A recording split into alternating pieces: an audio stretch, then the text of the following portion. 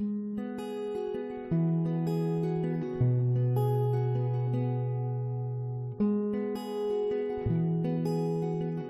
Hope Church.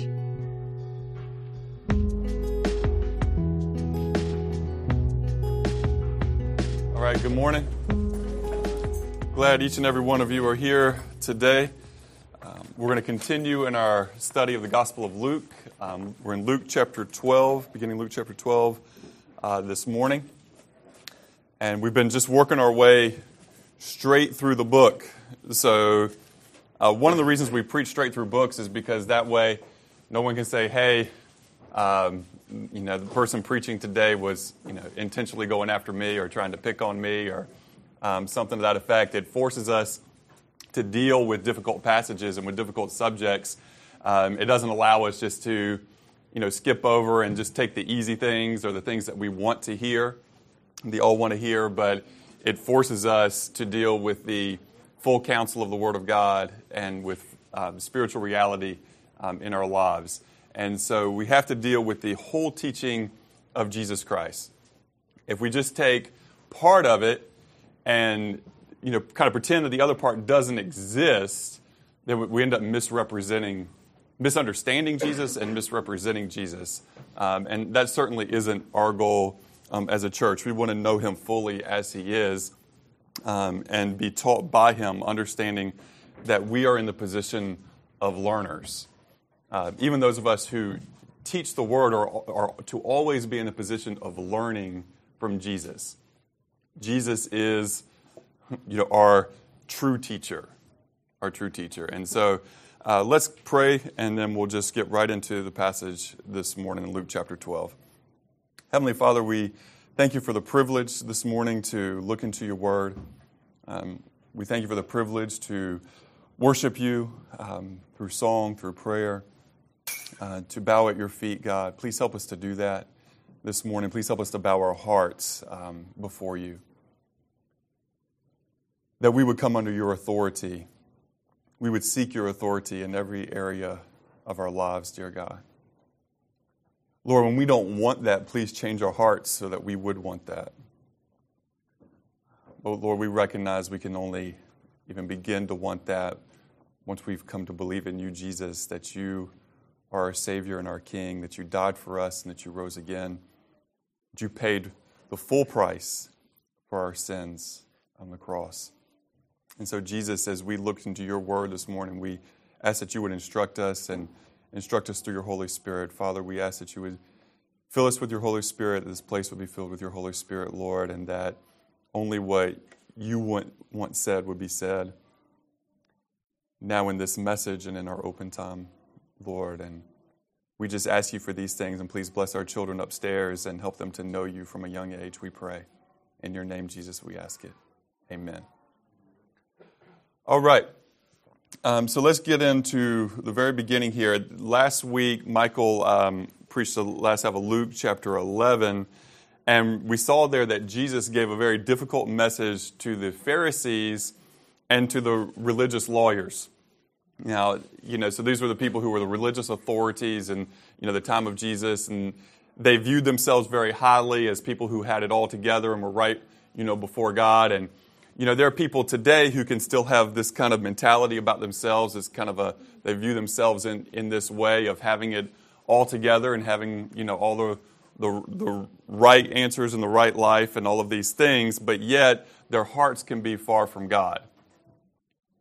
And so, you may have heard that message last week and gone, well, good thing I'm not a Pharisee or, a religious scribe, and, that stuff doesn't really apply to me, and, I'm good to go. Well, Jesus is going to have this for us because it says at the end of Luke chapter 11 and verse 53, as he went away from there, the scribes and the Pharisees began to press him hard and to provoke him to speak about many things, lying in wait for him to catch him in something he might say.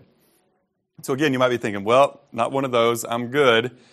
Well, chapter 12, in the meantime, when so many thousands of people had gathered together that they were trampling one another, he began to say to his disciples first, beware of the leaven of the Pharisees, which is hypocrisy. Nothing is covered up that will not be revealed, or hidden that will not be known. Therefore, whatever you have said in the dark shall be heard in the light, and what you have whispered in private rooms shall be proclaimed on the housetops. We'll stop there for a moment. And again, he has that subject again at the beginning of it, the Pharisees, but he's saying, be warned not to be corrupted by them. He talks about their leaven or their yeast. If you put you have a lump of flour and everything, and you put some yeast in it, and what happens? That yeast, just a little bit of it, will permeate its way through, the entire loaf, and will cause the whole thing to rise up, right? And so it's going to affect, what it touches.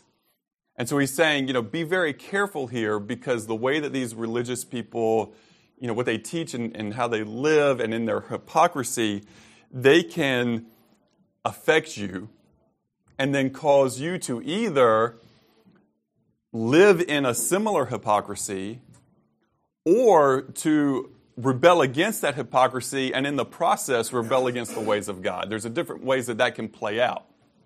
And we see this even today, where there's many people who say, well, religious people are hypocrites, and so I don't want to have anything to do with that.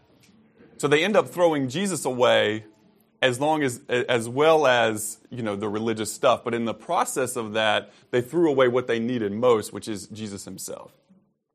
Others just follow that example and say, well, that's what it means to know God.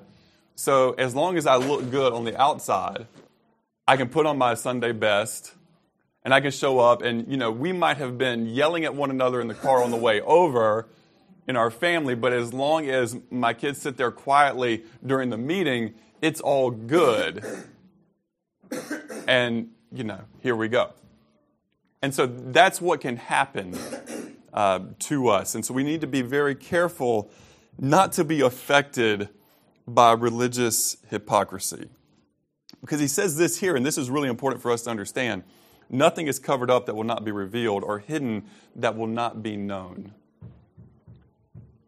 Jesus says you need to live an authentic life, because ultimately nothing will be hidden. There is nothing that is truly private. There is nothing truly secret, because God sees it all, and he will expose it all.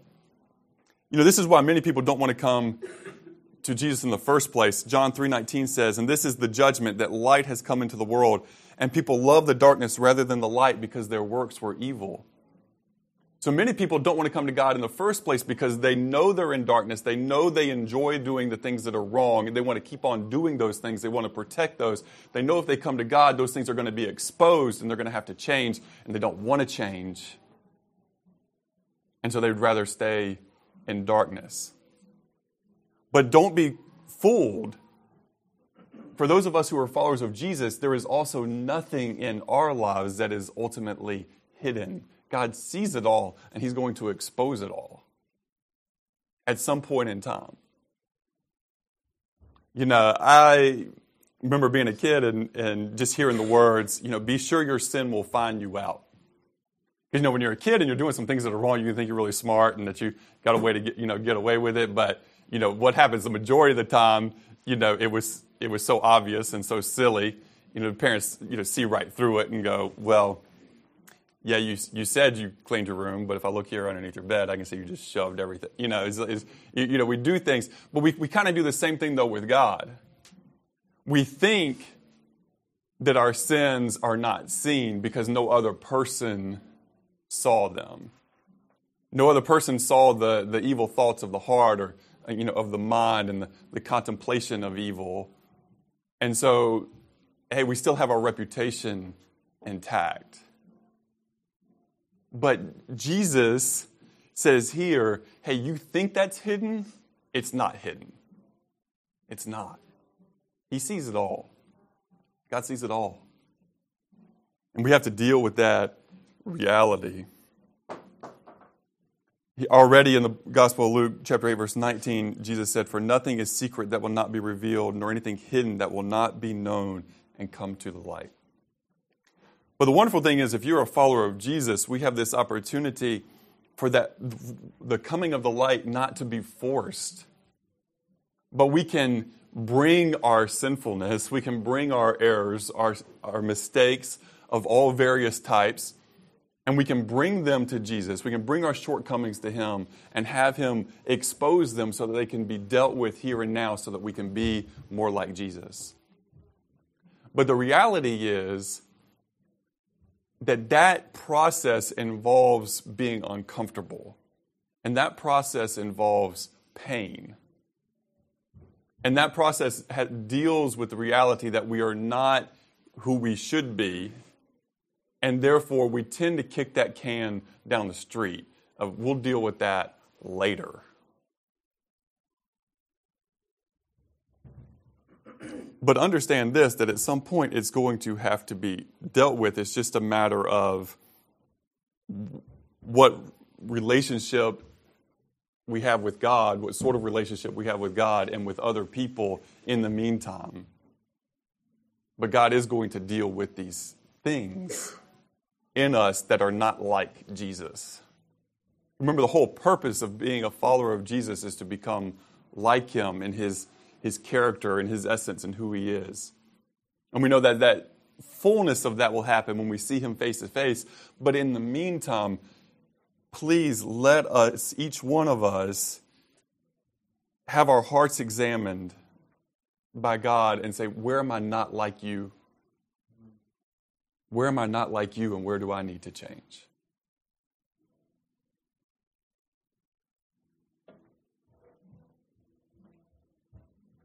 I would contend with you this morning that none of us are perfect, not close to being perfect.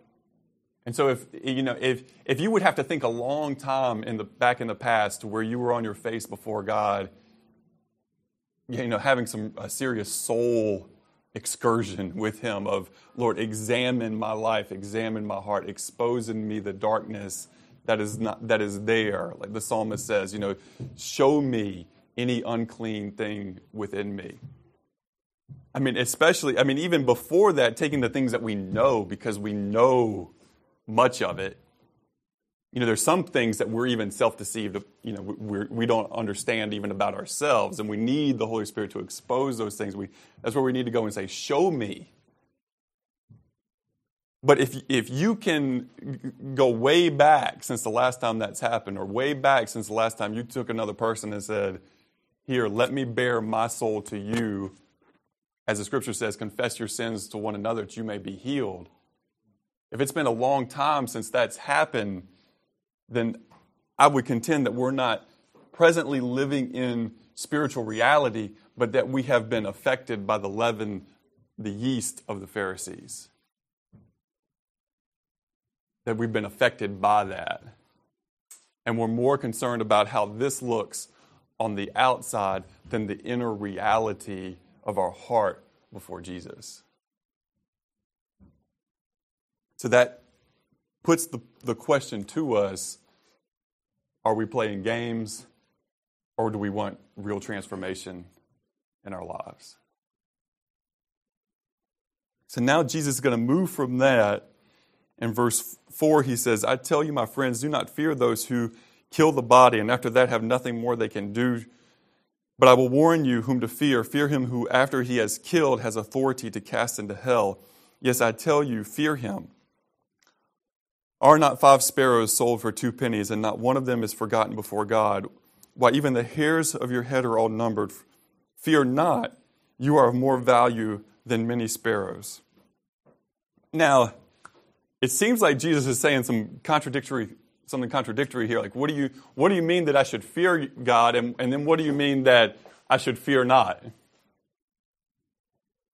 Because again, we have this in the context of the relationship of the Pharisees, the people, and Jesus to the Pharisees and religious leaders who were more concerned again about the outward appearances. They were more concerned about, would good things be said by men at their funeral than whether God really approved of them or not. But they were so prideful, they just assumed that, of course, God would approve of them, because if the other religious leaders approved of them, then of course God would as well. But Jesus is saying, if you're going to have fear, don't just fear those who can, don't fear those who can kill your body. And he's going to talk here as we continue in this section this passage this morning, on having worry and being anxious and the things that we worry about. And so, he hits kind of this first major one, which is, our lives. It's something you could worry or be anxious about. And particularly in certain contexts. At this time, his audience being Jewish people in a Roman-occupied land, they don't have all the same rights that Roman citizens have. Somebody could take their life and, potentially get away with it.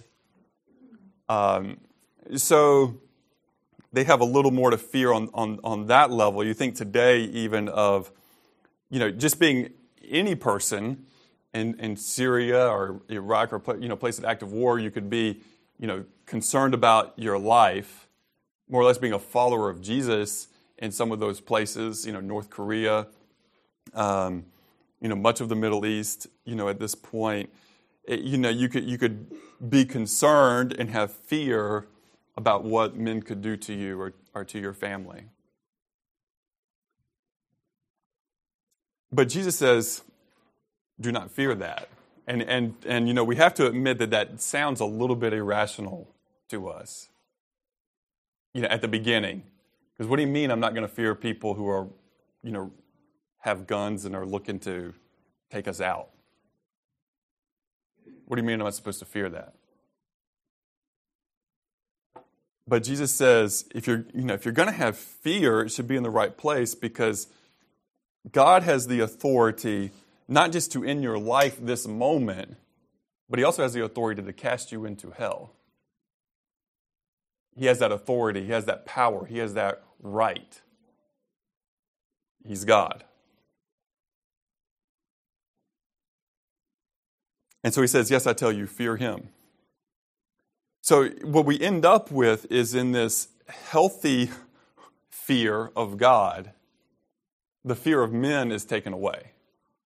Because you're no longer living your life concerned about what other people think of you and what other people can do to you, but you're thinking about your relationship with God. Because then he says, are not 5 sparrows sold for 2 pennies, and yet God is not forgetful of them?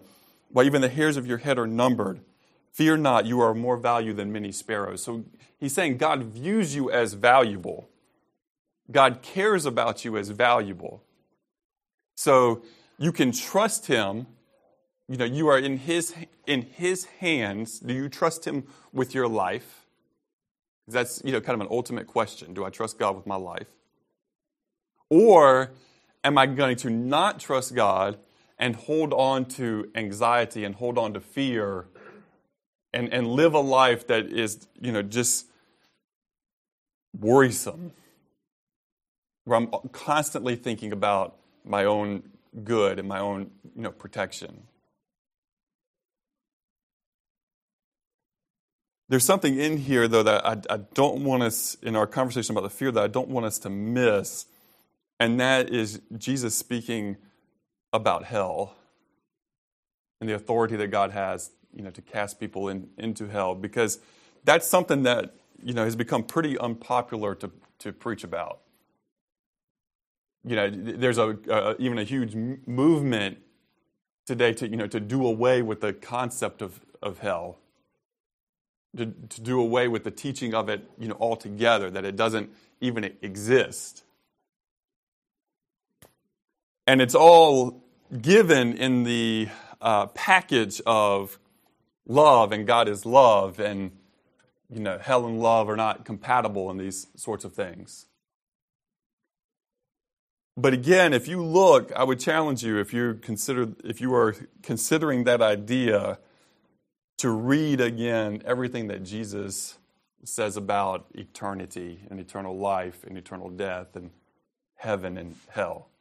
See what Jesus has to say about it, because I would contend with you this morning that if you eliminate hell, you're not really talking about what Jesus talked about anymore. That you are taking a position contrary to Jesus' position on the subject, and that you have actually altered the character of Jesus and who he was and who he is in his reality. You've made him someone that he actually is not. You have redefined Jesus for your own purposes. And people do this all the time with Jesus. But we need to take Jesus as he is and the fullness of who he is. I would also ask you this morning that, as Jesus taught about the reality of hell, if we take Jesus at his word, then we actually do have to talk about it at times. Because, we think about this even in human terms.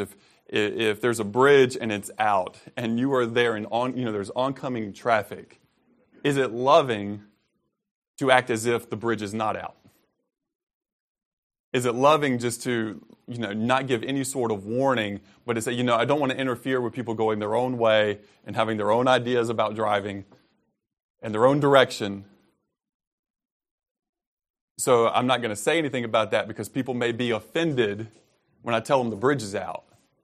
Well, you look at that very simple example and you go, well, that's lunacy. Of course, you would stand there, in the road shouting and waving and trying to get every car to stop. And if there's some, you would plead with them to stop. And if some ignored you and sped around and went on anyway, you would at least have a clear conscience that you did everything you could. But in today's day and age, we've become so concerned about people's feelings that we won't even tell them the bridge is out. And that there is imminent danger in their path. And yet, at the same time, we're going to feel good about ourselves that, we love them so much. Really? We're not going to warn people about danger, of eternal, imminent danger. And yet we're going to claim how much we love them because we were their friends and didn't want to offend them.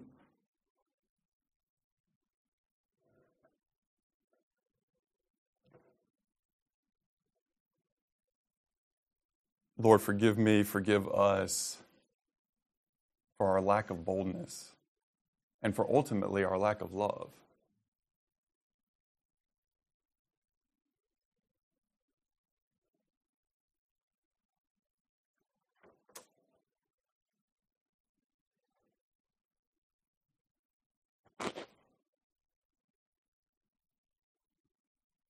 But God cares about us.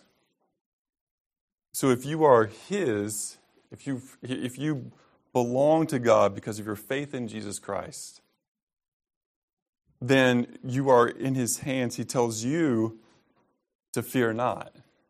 See, I don't have the fear, I have obviously a healthy respect of God, but because Jesus has paid my debt and I'm in Christ and I'm covered by his blood, I no longer have to fear death. I no longer have to fear the consequences of sin and death. But I can fear not because I am valued in God's sight.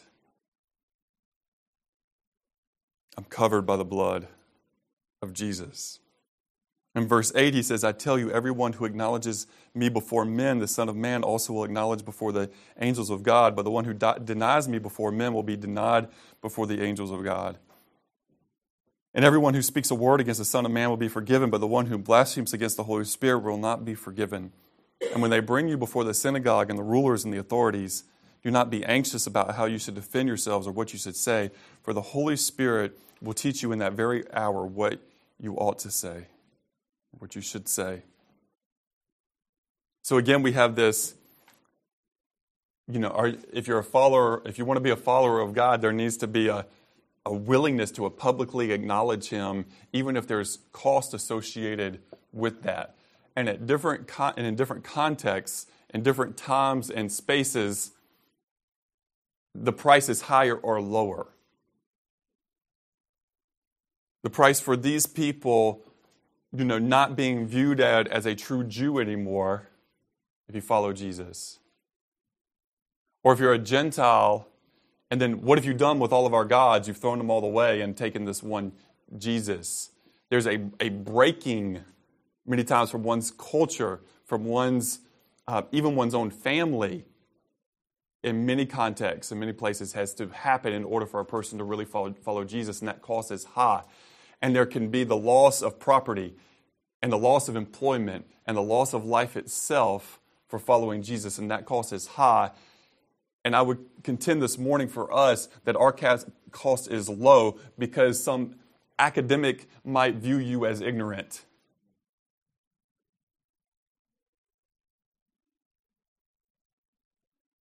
Or because you might get made fun of. Or you might not be viewed as one of the people that is cool and has it all together. That's your cost. And it is a cost, but it's not that high. It really isn't. Not compared to the suffering of our brothers in Christ throughout the centuries, and even in this day and time in countries all over our world, our cost is small. And if you are not willing to pay the price of your academic reputation or of your cool factor or whatever it is, how can you say that you would stand in the face of persecution and opposition, that you would, yes, surrender all for Jesus? Because that's really what it comes, down to. Really what it comes down to, because we're tested in different ways in different times.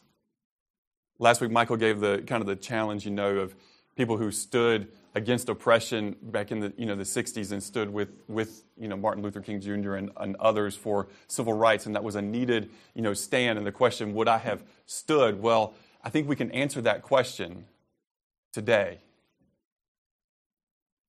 If you are currently standing with the oppressed when it costs you something, or when it's uncomfortable to do so, or when other people make fun of, then yeah, you probably would have done it then too. Maybe you have the advantage now of a little better understanding. But if we're not willing to do those things now, how can we say we would have done those things then? Actually, the answer then becomes probably not.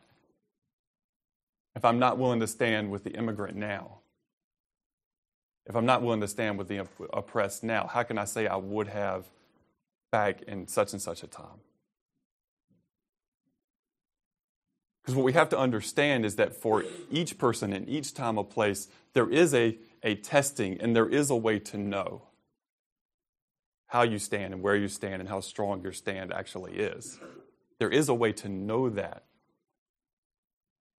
Because there is something that you will be asked to pay. There will be a price, even if it's small. But if we're unwilling to pay the small prices, we certainly won't be willing to pay the big prices.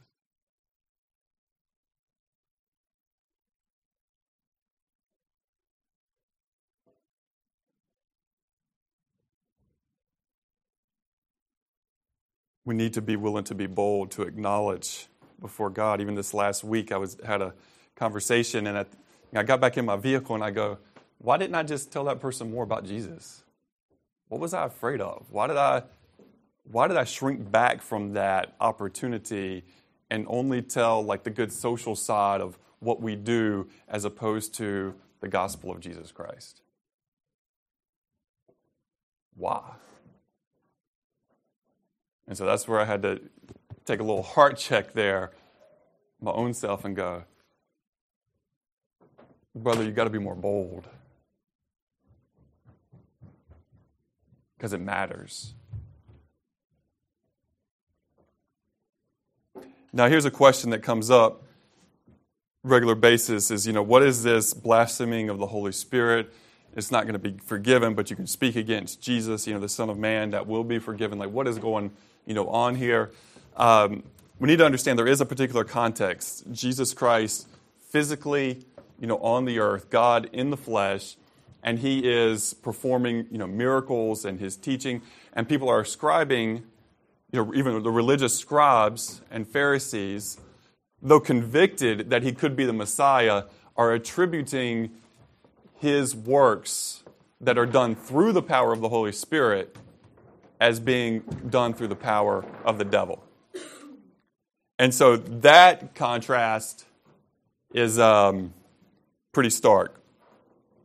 Because it's interesting, even we see in the Gospels that Jesus' own brothers, they were half-brothers, but there is, also came from Mary, that they denied him in the Gospels. And then in the book of Acts, you see them there praying and with faith and followers of Jesus. So they are ones who, denied, Jesus initially and then came to understand who he was, but they hadn't attributed what he was doing to, the power of the devil, like the Pharisees and scribes were doing. So we have that. And then he says, to his followers, when they bring you before the synagogues and the rules and authorities, don't be anxious about how you defend yourself or what you say, for the Holy Spirit will teach you in that very hour what you should say. So the Holy Spirit then is going to help them. And the Holy Spirit is available to help us in our time of need and when we need strength and when we need to know what to say. That doesn't eliminate our responsibility to be people who know God and who know the Word and say, well, whenever I need to know something, I'll be okay. Kind of like the person who doesn't prepare for a test and then prays, hard beforehand and says, Lord, I know I haven't studied, but please help me. It really needs to come in this instance with this testing. It's going to come from our character of who we are in God and being empowered by the Holy Spirit to say what needs to be said in that moment. But it's not a life of unpreparedness that Jesus is asking us to have, but rather a dependence on God and not on ourselves, our own wisdom, our own intellect. But to have a dependence on God when we are pressed. And he moves on, verse 13, and we'll run through this a little bit more quickly. But he says, someone in the crowd said to him, Teacher, tell my brother to divide the inheritance with me. But he said to him, Man, who made me a judge or arbitrator over you? And he said to them, Take care and be on your guard against all covetousness, for one's life does not consist in the abundance of his possessions. And he told them a parable, saying, The land of a rich man produced plentiful. And he thought to himself, What shall I do? For I have nowhere to store my crops. And he said, I will do this. I will tear down my barns and build bigger ones, and there I will store all my grain and my goods. And I will say to my soul, Soul, you have ample goods laid up for many years. Relax, eat, drink, be merry. But God said to him, Fool, that night your soul is required of you, and the things you have prepared, whose will they be? So is the one who lays up treasure for himself and is not rich toward God. It's a really interesting thing that happens here because people, oftentimes wanted Jesus to tell other people that they were right and that other person was wrong. We see it with Mary and Martha. Mary is there at Jesus' feet learning, and Martha's busy doing all the work, and Martha comes and complains to Jesus, tell my sister to help me, with the work. And he says, Martha, Martha, you are concerned about many things, but Mary has chosen that one good part, and it will not be taken from her. Okay, so he flips it, because it's like, Jesus, you're supposed to see the injustice that is happening to me, and you're supposed to take my side. And then Jesus digs deeper into that person's life and says, but here's the real issue. And so here, this man is saying, Jesus, I want justice. I want what's fair for me. And Jesus digs deeper and says, but actually there's something not right here. There's something in you that needs to change, and to change radically.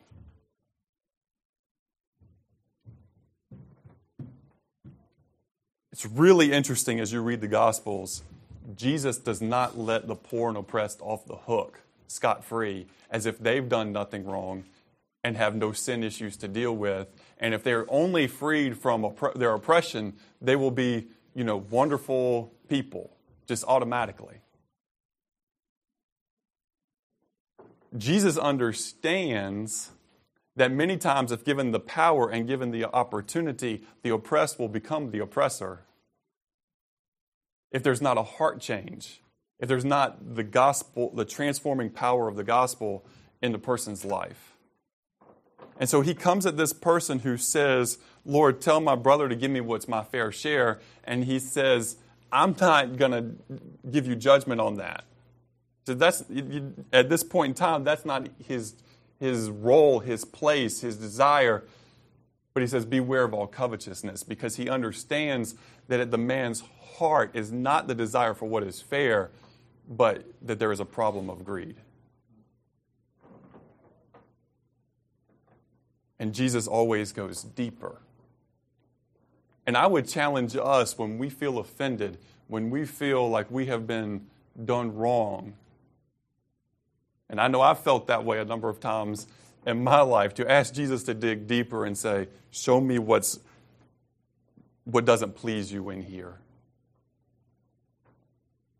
Because it's so easy just to look at the other person and to cast all the blame and responsibility on that one, but to look within one's own heart and say, Lord, is there anything in here that needs to change? This doesn't mean that Jesus doesn't have a sense of justice. Of course he does. And of course he's going to set everything right, in the end. The scriptures are very clear, on that. But he's concerned more.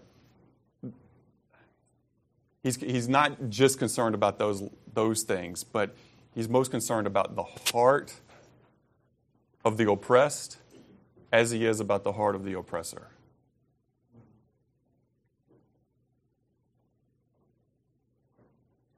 And Jesus has the power. The person is willing. Jesus has the power to change both. He has the power to change the heart of the oppressed, and he has the power to change the heart of the oppressor. But we have to acknowledge and understand both actually need to be changed. And that is why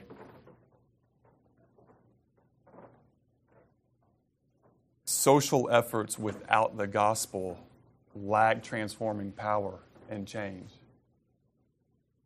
Because yes, we need to do the work, and you know me, you know my heart for that. We do the medical clinics, that we have justice. Where we work in the mountains in Mexico, there's lots of injustice and there's lots of things that are unequal, and we want to make a more level playing field, and we want to provide for what is lacking. And so that's one of the key reasons that the church has established there's a medical clinic, and doctors who could be, making good livings doing other things are sacrificing that to work in those places and to help those people. But if that's all we do, and we don't share the gospel of Jesus Christ with people, then we've missed what Jesus is so much about, because he's about the heart change of the individual. Yes, he wants to relieve suffering. We see him do it many times. But he always does more than that. Think about the paralyzed man on the mat. And what did Jesus do before he healed his physical body? He forgave his sins. And in that, there's an order of priority that Jesus has.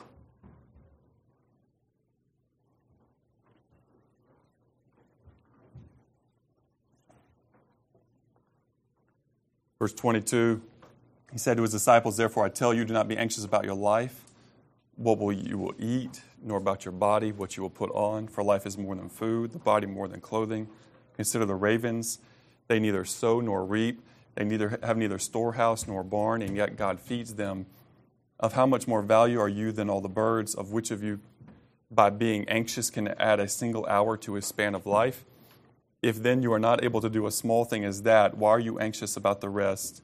Consider the lilies, how they grow. They neither toil nor spin. Yet I tell you, even Solomon in all his glory was not arrayed like one of these. But if God so clothes the grass, which is alive in the field today, and tomorrow is thrown into the oven, how much more will he clothe you, O you of little faith? And do not seek what you are to eat and what you are to drink, nor be worried. For all the nations of the world seek after these things, and your Father knows that you need them. Instead, seek his kingdom, and these things will be added to you. Fear not, little flock, for it is your Father's good pleasure to give you the kingdom. Sell your possessions and give to the needy. Provide yourselves with money bags that do not grow old, with a treasure in the heavens that does not fail, where no thief approaches and no moth destroys. For where your treasure is, there will your heart be also. It's powerful. And Jesus didn't just give this message once. If you remember back to the Sermon on the Mount, Matthew 5 through 7, a lot of this you find in chapter 6. And so, when Jesus says anything, we need to pay attention, right? When Jesus says it, we need to listen. But when he says it more than once, we might even want to give a little extra attention to things that Jesus says more than once. And this is something he said more than once. He tells his people not to be anxious. Because at first we started off, I'm anxious about my life. And now I'm anxious about the things the things in my life and, to making sure that I have a good life. Concerned about those things. And Jesus tells us that his economy, God's economy, is different than our economy. And he wants us to think about things differently. And he wants us to have a different priority. He wants our priority to be the kingdom of God. He tells us not to be anxious about our lives or about the stuff in our lives, what we're going to eat, what we're going to put on our bodies for clothing, and these things. And he uses these examples, considering the ravens or considering the lilies. And if you see a lily, it truly is beautiful. Solomon, with all of his wealth, could not, put on clothes nice enough to make him more beautiful or more handsome than a lily. God's creation, man, when you look at God's creation, it's mind-blowing. And you see that he does all these things and that he loves us. If this is what he does for the grass of the field, which is, is there today and tomorrow is thrown into the oven, how much more will he clothe you? Or, he really puts it to us, and he puts it to me when he says, "Oh, you of little faith." Oh, you of little faith. How do I handle that? Oh, you of little faith. How do I handle that? Because sometimes I have to admit my faith is small. My faith in God's provision can be small. How is our faith? I think that's really what Jesus is getting at here, because the big picture question of all of this is that, do we trust God? Do we trust God and do we believe he is faithful? Or do we not trust God and then therefore we have to take a lot of steps to make sure that we're okay because we can't trust God? Because God might let us down. Man, what to do with that? What to do with that?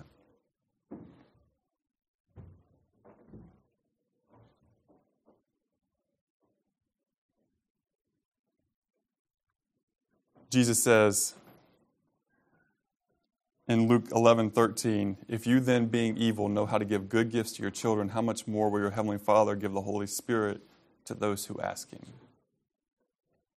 And I think that this really is the crux of it, because do we trust God is a huge question, but another huge question in it is, what's my priority?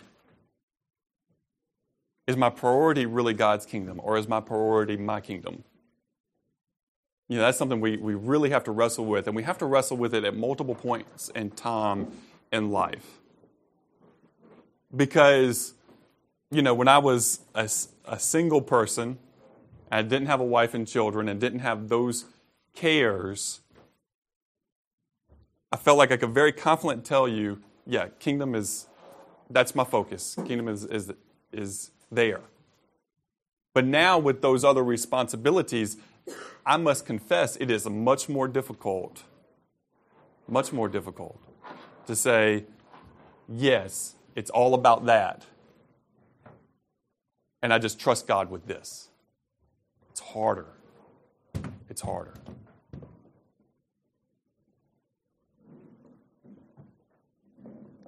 Not that it isn't difficult on the other side, but it becomes more difficult.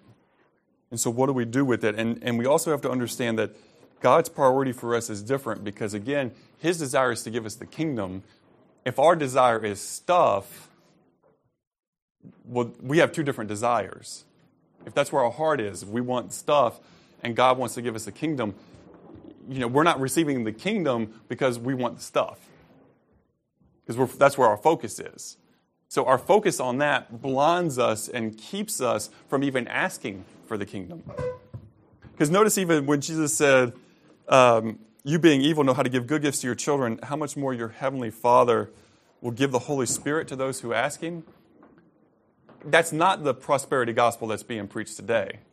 The prosperity gospel that's being preached today by Joel Osteen and many others is that, you give because when you give to God, God's going to give you physical blessings so much more. And that's your motivation. What we're saying is we give to God because we want the kingdom and we want the Holy Spirit and we want to be part of what God's doing. It's a completely different motivation in our heart. We're not sitting there, writing our check or putting our money down and saying, I'm putting this in because I know if I do, or I believe if I do, I'm going to get a multiple back here and now in this life. No, we say we're putting this money in because we believe it's an investment in the kingdom of God, and we're putting what is temporary and corruptible in a place that is eternal and incorruptible. That we're doing even more than giving, we're making an investment. We're making an eternal investment. Like that's what we're doing with it.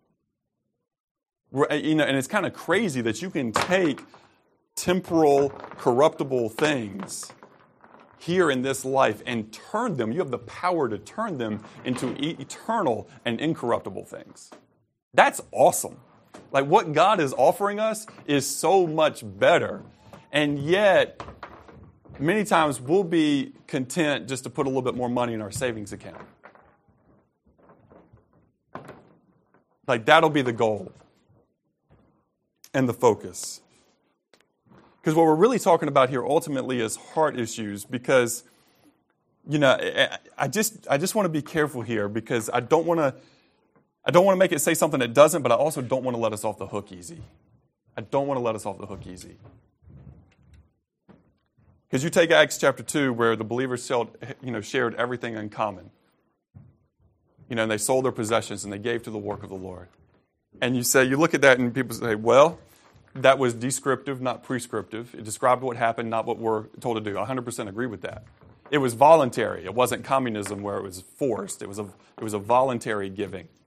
And people could give as they wanted to and as they had need to. Now, when somebody lied, don't forget, there was a couple who lied about how much they gave, and God just struck them dead. Need to remember that. There is still a place to fear the power and might of God. But so we can easily say, well, that was for then in the early church and extreme time and those things. Okay, so we don't have to deal with that now. Okay, but what do you do with this? When Jesus tells you to sell your possessions and give to the poor. Like, what do you do with it? And this morning, I actually don't want to give you an answer. But I want us to go home and wrestle with it before God. I want us to wrestle with it, with Him. Because I do believe that it's going to look different in different people's lives. Some people, Jesus actually told the rich young ruler, sell everything you have and come follow me. And that was very literal. And the man was wealthy. And he wasn't willing to do it, at least not at that time. And so does the Lord ask you to do that? If He does, what are you going to do? But you also see, in the New Testament, Lydia. There's a church that meets at her house. She's a seller of purple. She has resources. She has wealth. She's very generous with it. But apparently the Lord was pleased with that and did not instruct her to go and sell her home and everything that she had.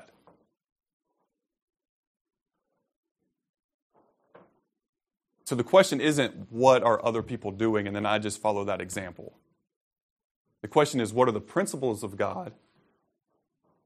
And do I have God's heart about these things? And am I seeking His will for myself and for my family? And what God is asking me to do. Because what's so easy to do in this situation is just to judge what other people do with their money and not deal with the reality of what you do with your own. But guess what? You and I are not responsible for anybody else's bank account. But I am responsible for mine, and you are responsible for yours before God. But we have to teach the principles, and we have to push us into a place where we have to deal with reality, that we can't just pretend that, hey, I'm doing everything exactly how God wants, and I'm good. 1 Timothy 6, Paul tells us this. He says in verse 6, this is powerful.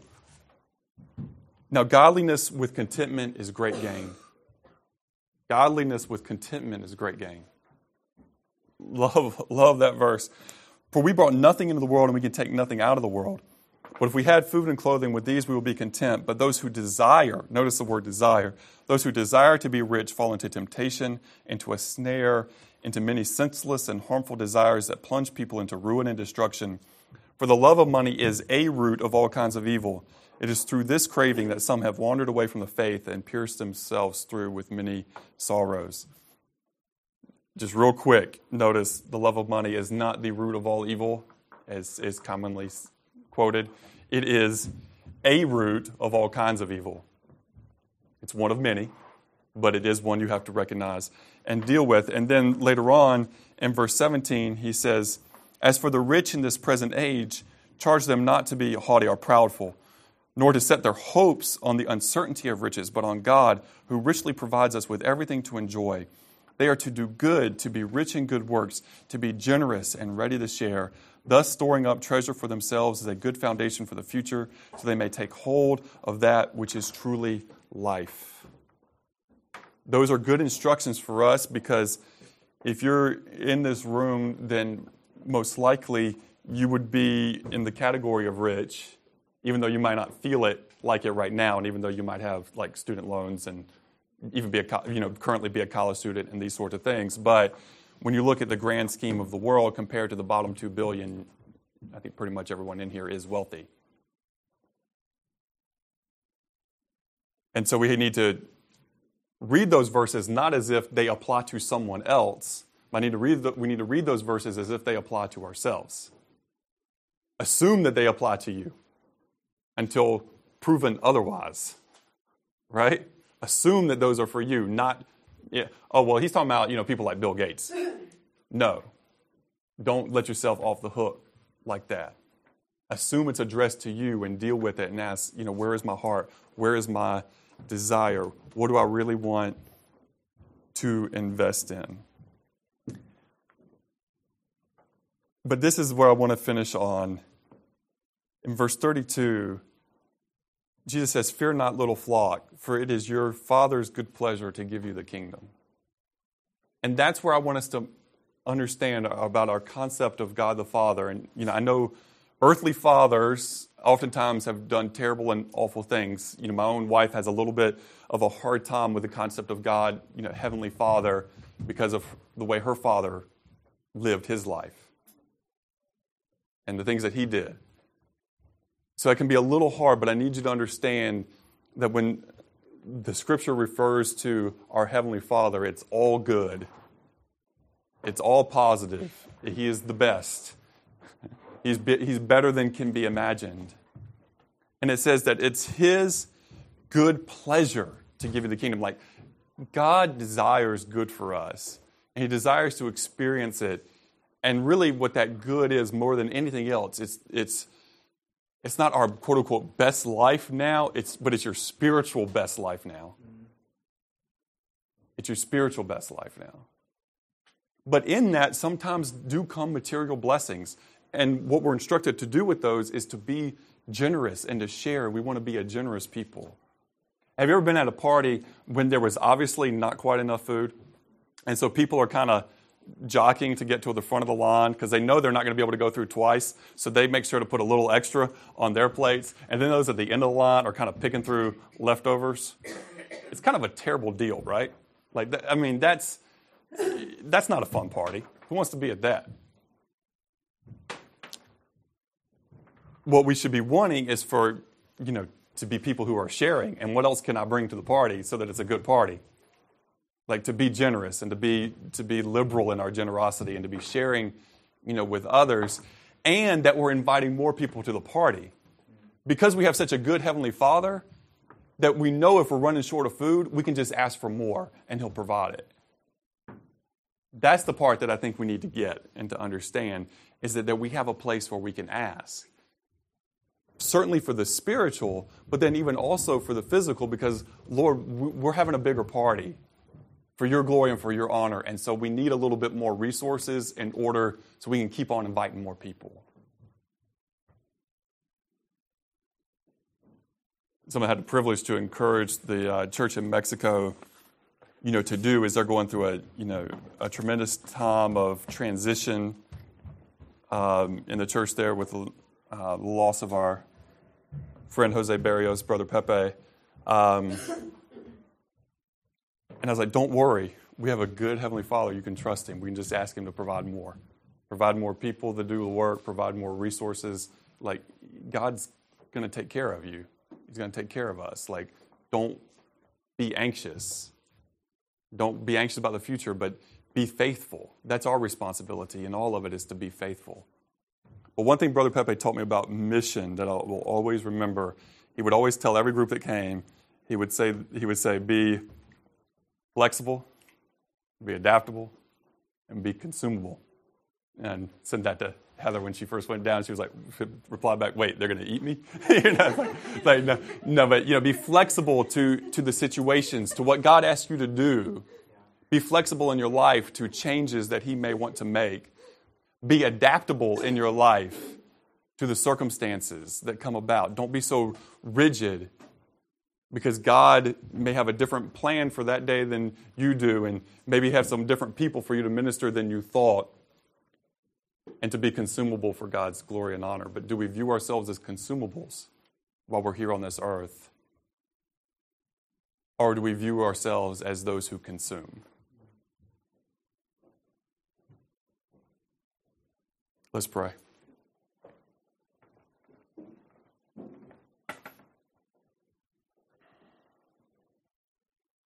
Father God, we ask that you would work in our hearts.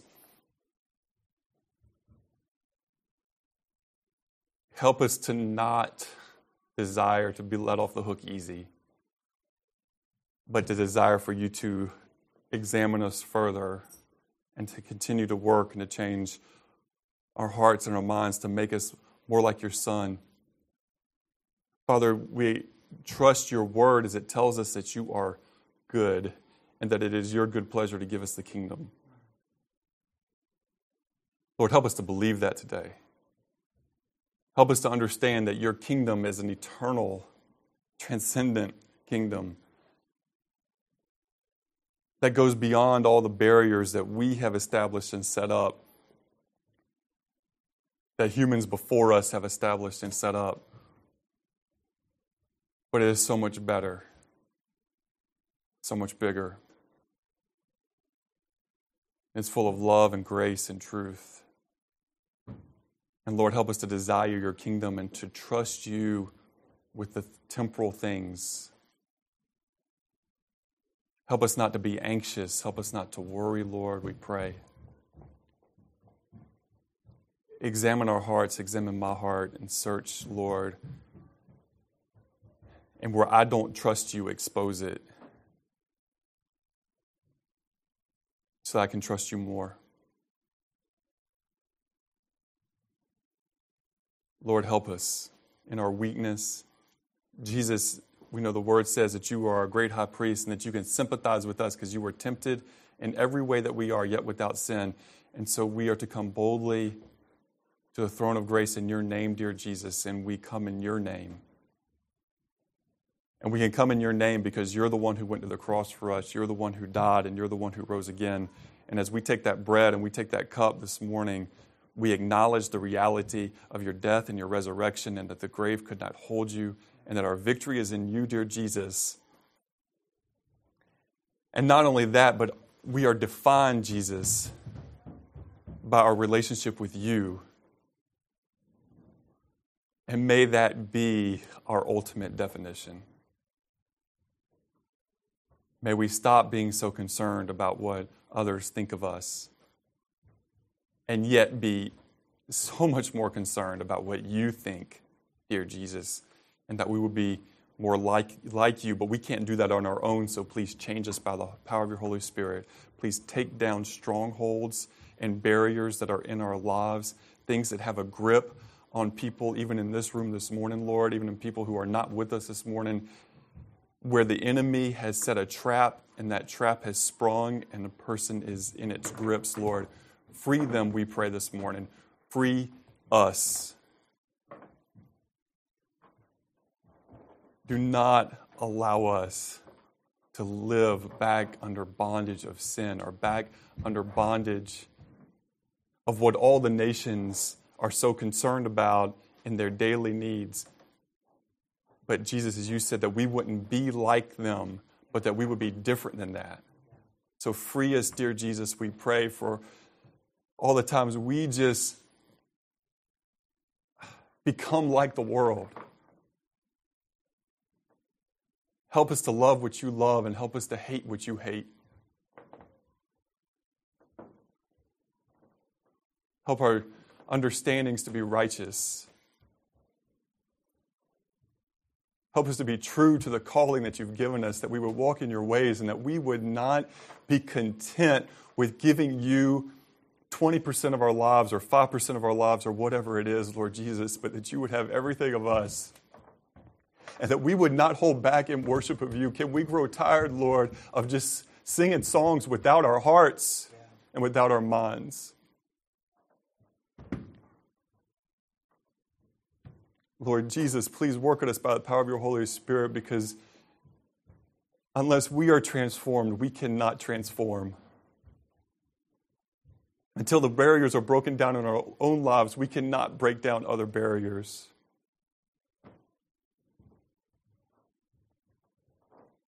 Until we are free, it is so hard for us to convince others that freedom in you is good.